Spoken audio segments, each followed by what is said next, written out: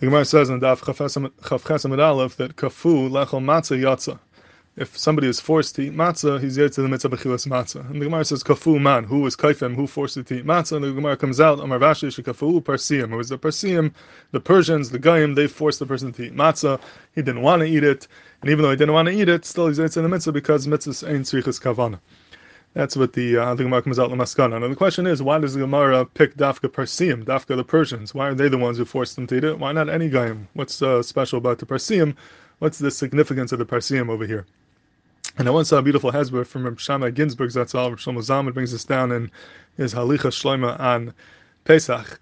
Semai Gינזבורg was a Gavaldika guy and a Gavaldika Baki, and he's a person quoted a couple times by Shlomo Zalman in the Svarim, and he says the following hezbollah. He says that the Gemara says kafu Parsiim yaitze because mitzvahs and tzrichas kavana. So even though you obviously don't want to eat the matzah and they're forcing you to do it, still you're yaitze because mitzvahs don't need kavana. But the question is, okay, mitzvahs and tzrichas kavana, but there's another problem over here. When you eat matzah, you have to be mesiv. It has to be bas seba. You have to be leaning. And this person's not leaning. He doesn't want to eat it, so they're forcing him to eat it. But why should he be mesiv if he doesn't want to eat it? So if he's not being mesiv, if he's not leaning, then l'chari not yotze in the mitzvah. Haseba is makiv, like the Shulchan Aruch Paskin, so haki to be yotze in the mitzvah, even though mitzvah and tzrichas kavana, l'maaseh not being mesiv, and haseba is makiv. So Zokter B'Shamay, that's why the Gemara says Parsiim, because it's Mavur, the Gemara in Brachas and Daf Mem Vav. The Gemara over there says that the Parsiim were Bekiyim and Sarche Suda, and they always ate Bahaseba. That's what's Masha for the Gemara over there. The derech of the Parsiim was to eat Bahaseba, to eat with leaning. That was their normal way of eating, nothing to do with the halacha. That's the way they ate the whole year. So when the Parsiim forced them to eat Mistama, they forced them to eat the way they eat, which is Bahaseba. And Mele, he had the Haseba as well. And he is yet to the mitzvah and tzrichas kavana, and Haseba took place, and therefore he would be yet to the mitzvah. That's why the Gemara picked B'Dafka Parsiim. That's Reb Shammai's hezbollah. It's interesting if you look in the Rambam, the way the Rambam brings in the Gemara down, the Rambam doesn't say kafu Parsiim, but he says kafu goyim or listim.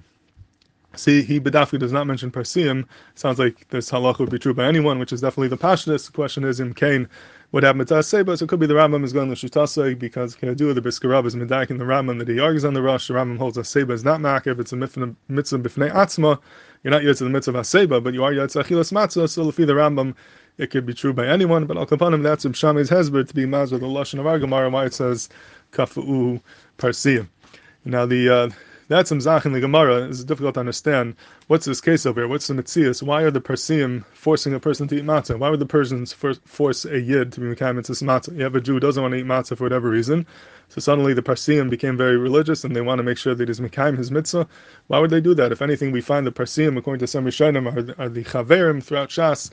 They try to stop yidim from doing mitzvahs. Their guys are different xeris. What's up is why dafka would they be forcing this yid to be mekayim his mitzvah of matzah? And I once thought to be mazer b'derech tzachis, perhaps I'll pee the Gemara in Megillah and Daf Tesvav. The Gemara over there says, it says Vayavar Mordechai. The Mordechai did something which was some type of bittul hamitzvah, and it says that he was maver yom tov rishon shel Pesach b'tainis. Mordechai fasted on the first day of Pesach. For whatever reason, he decided he needs to fast, and the Pasha says he didn't eat matzah. He was not mekayim the mitzvah of achilas matzah. Now, kayadua, throughout history, Yidden are always very zar to eat matzah. That's something everyone knows, even the Goyim know it. And there's one time in history when a prominent Jew did not eat matzah. He didn't eat matzah, and the Persians were aware of this. The Parsiim all knew that Mordechai was fasting. He didn't eat matzah, and then from that then came their downfall. From then on, the end of the story was didn't turn out so well for the Parsiim.